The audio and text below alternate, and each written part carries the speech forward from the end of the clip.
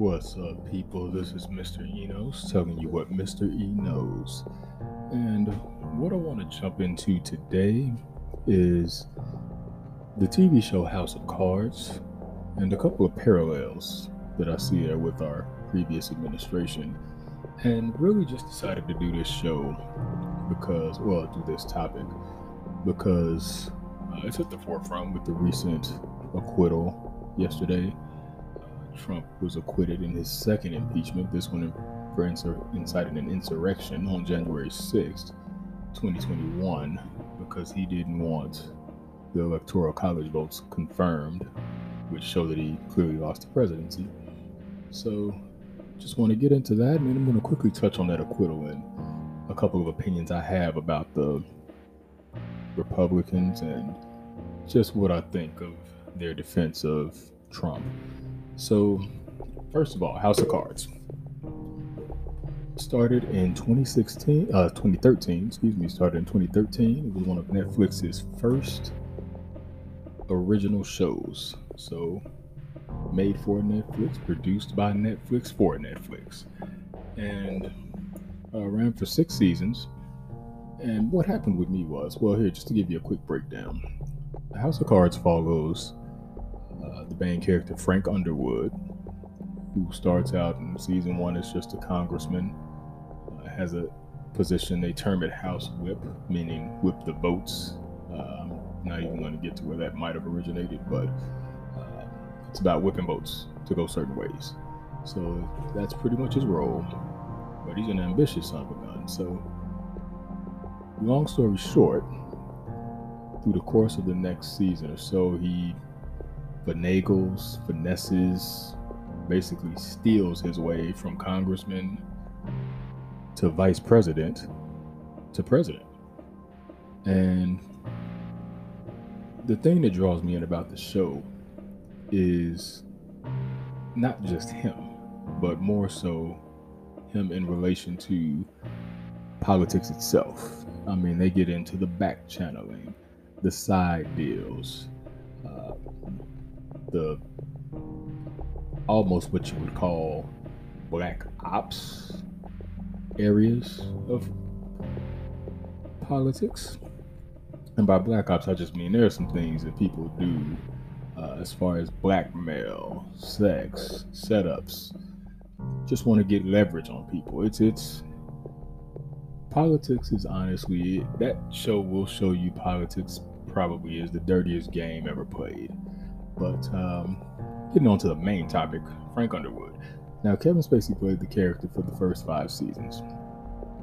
They killed him off in between season 5 and 6 because, as some of you may know, he had some issues off camera, sexual harassment related things, and a couple other things that were going on. So Netflix just felt it was time to part ways, or felt best it was time to part ways. So they killed him off, and Robin Wright, who played his wife, took over, and she led season 6.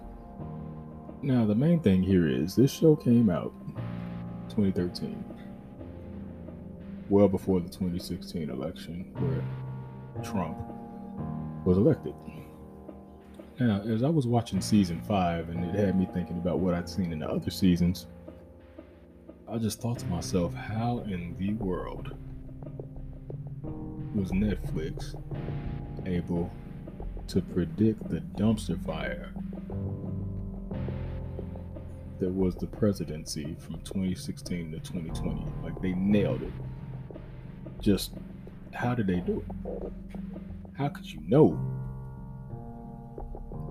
And as I'm watching season 5,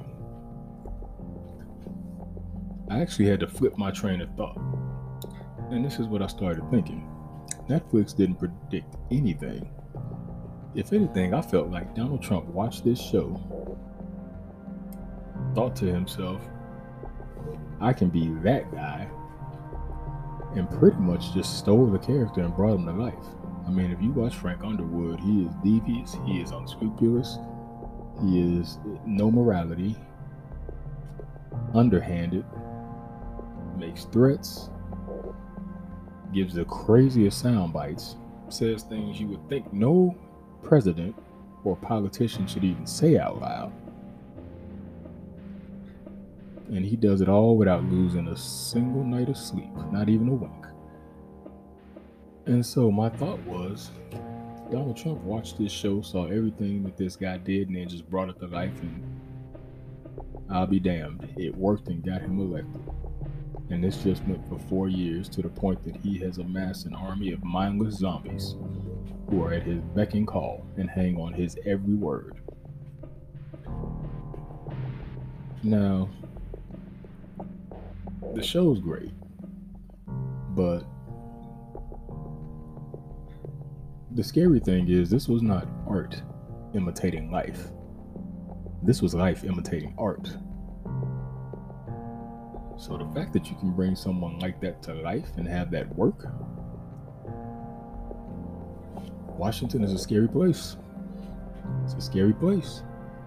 And let's be very honest, this was just a show. So if they're putting out those kind of things, and it's a drama, don't get me wrong, this is not a documentary, I get it, but you know, they have consultants and people who've had access to guide them through this. So I believe a lot of what they showed is probably the shit that goes on in Washington, in the White House, in the Capitol, in the Senate, in the House, what have you. And the parallels are just amazing. Just amazing. Right down to the very end, once Trump went dark, after it was clear things were not going his way. So, yeah, just wanted to draw that parallel, and just to tell you guys a little bit about the show for those who haven't seen it. Despite the Kevin Spacey thing, it's definitely worth a watch. So, it has more than just him. I mean, between him, his wife Claire, who does her own deeds in season 6, believe me, if you think Frank was bad, she might have hit it well, but when it was time to pull the claws out, she pulled no punches. So you have his wife, and even some of the earlier characters, one of my favorites being Mahershala Ali's character of Remy, who worked closely with the president, but he was actually the moral center. He was the guy who, you want to do what's best, but you want to do what's right. His girlfriend, also a liaison, if you will, Jackie Sharp, who was working in the White House, privy to a lot of the less glamorous things that politics had to offer. So, you know, she had to face her own morality. And one of my favorite characters who made it through all 6 seasons, for the most part, Doug Stamper, he reminded me of Rahm Emanuel. He was a Rahm Emanuel of the White House. And I know Rahm served under Barack. These are loose parallels, obviously. But Doug was just that guy who, he gets shit done. Need this done? Do it. Having a problem here? Handle it. No questions asked, no hesitation. Tells you exactly what you need to know, no more, no less. So, a lot of great performances in the show, a lot of parallels to the previous administration. Definitely worth a watch. It will make you think about how dirty of a game politics is. And as dirty as it looked on TV, I'm guessing it's 10-20 times that in real life. Now, one thing I want to mention before I get into this acquittal about that show, the one thing that was not a parallel, the First Lady. Claire Underwood in the show was well-spoken, strong, ambitious, just American-born, typical First Lady. And as I said, she, spoiler alert here, did take over the presidency in season 6. And she held her own despite a lot of pushback from various sources. Then we had Melania. Didn't say much, never really had a platform, didn't seem to be the strongest of individuals. Give her a sheet, tell her what to say, she'll do it, to the point that they even stole a couple of Michelle Obama speeches.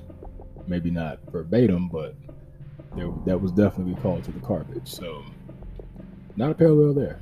Melania is not an impressive First Lady. to the point that she even complained about Christmas. Who complains about Christmas in America? Decorations like that.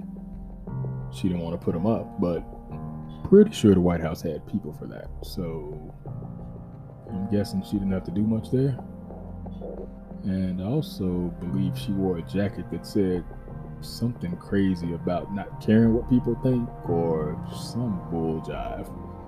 But yeah, very tone deaf. So I will say that was definitely not a parallel from the show, which is sad because it would have been nice to have a stronger first lady. But we had what we had, and it's over and done now. So I'm glad we moved on. And just to touch base on this acquittal real quick. So yes, Trump in his second impeachment trial was acquitted yesterday. And I'm not going to spend a lot of time on this. We all know what we saw.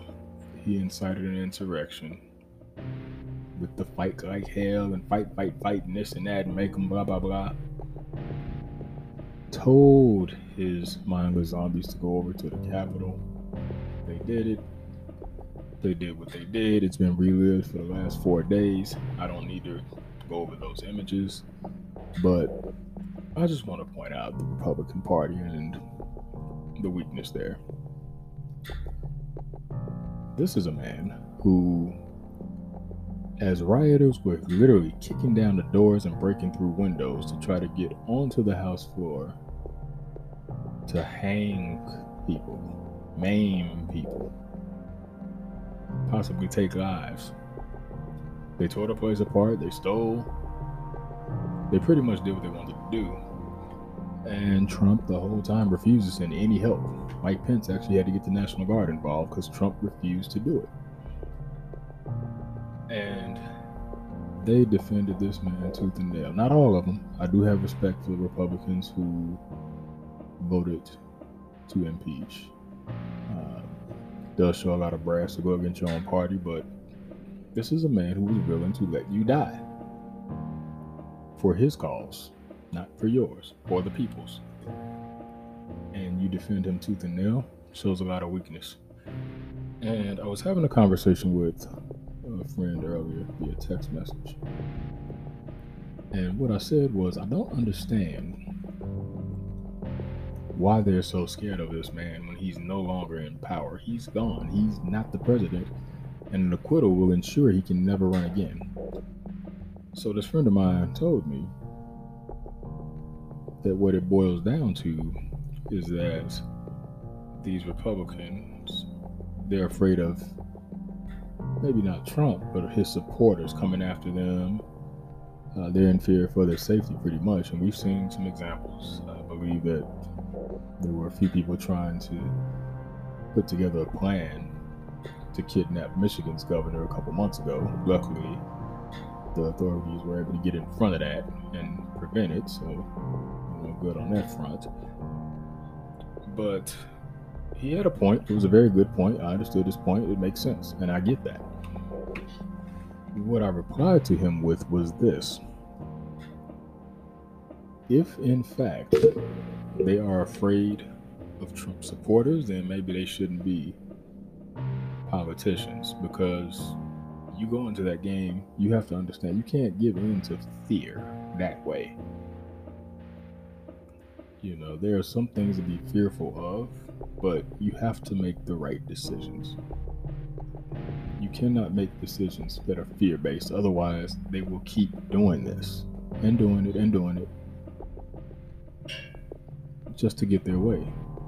So the threats won't stop if they know you'll cave. You have to stand up to the bullies. Now, that said, what I replied with was this: if in fact those Republicans are afraid of Trump supporters coming after them because of the decisions that they made that go against the mob's belief, well, congratulations, politicians. Because my opinion is this: now maybe you understand, especially the older politicians, now maybe you understand what it was like to be a civil rights leader or activist in the 60s, in the 70s. Now maybe you understand the Martin Luther Kings, the John Lewises, the Malcolm X's, a myriad of others. Now you see what they felt like. But you know what the difference is? They might have felt the fear. They acted in spite of it. They acted courageously and they did the right thing in spite of any fear they might have had. In spite of any pushback that they had, in spite of the threats, in spite of the beatings, in spite of everything. That's the difference between real leaders and the puppets that we have in the Congress, the House, the Senate, wherever. So I'm going to close on that note. But that's Mr. E knows telling you what Mr. E knows. See you next time around.